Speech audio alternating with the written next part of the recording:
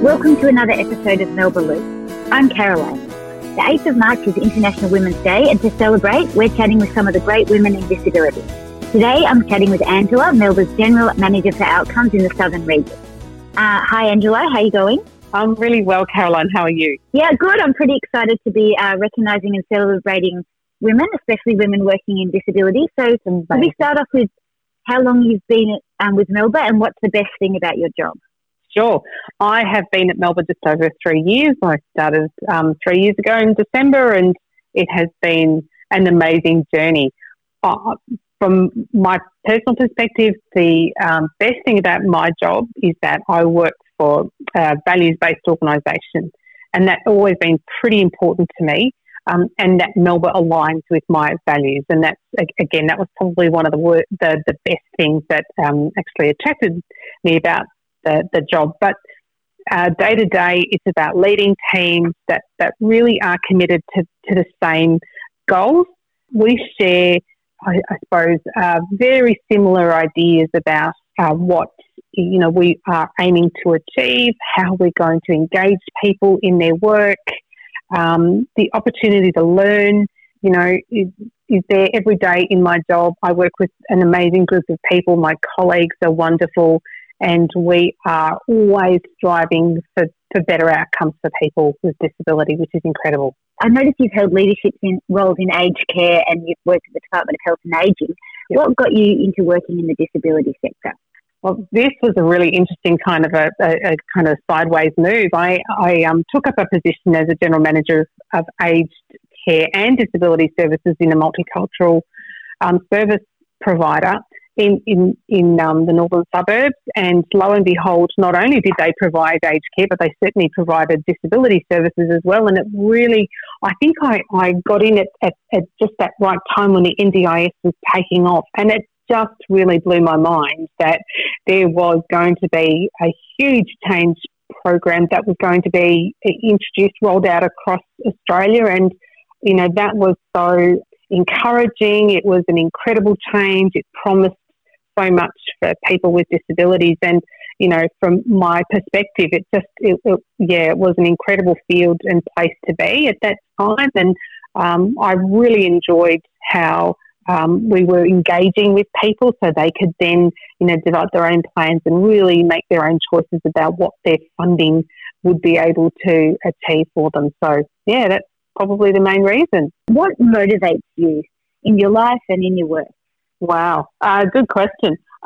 Well, in my life and work, one of the most important things for me is to keep learning, to have the opportunity to learn and to be in a space where curiosity and growth is possible. And that's certainly possible in my job at Melba, and it's always been a really important aspect of what we do. Continuous improvement, not so much in a kind of formal way that we have, because we certainly do have systems for continuous improvement and getting ideas from people, but that we are all committed to trying to be better, trying to be better at our jobs, to think of better ways to do things, to put ourselves in the space of the person supported, and to keep them at the centre of what we do, to engage with my team on a daily basis. They motivate me. They're an amazing group of people, and my colleagues as well. I feel really well supported that way, and I enjoy working in that kind of positive environment. And, you get good vibes and you give good vibes. That's what keeps me motivated. It certainly gets me up in the morning and thinking, today's another day. What are we going to do?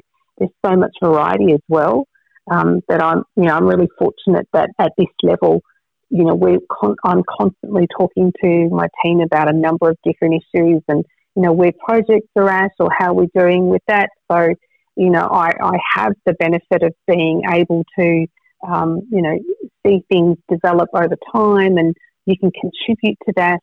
And when I see things like, a person supported who's finally doing something in the community, or they're going out with their friends, or, we've made some change to the way that we're doing something so that they can actually get something done that they've always wanted to do, that's the motivator. That's the big thing for me. Then you go, wow, it was all worth it. Sounds like you're definitely in the right job there. Yeah.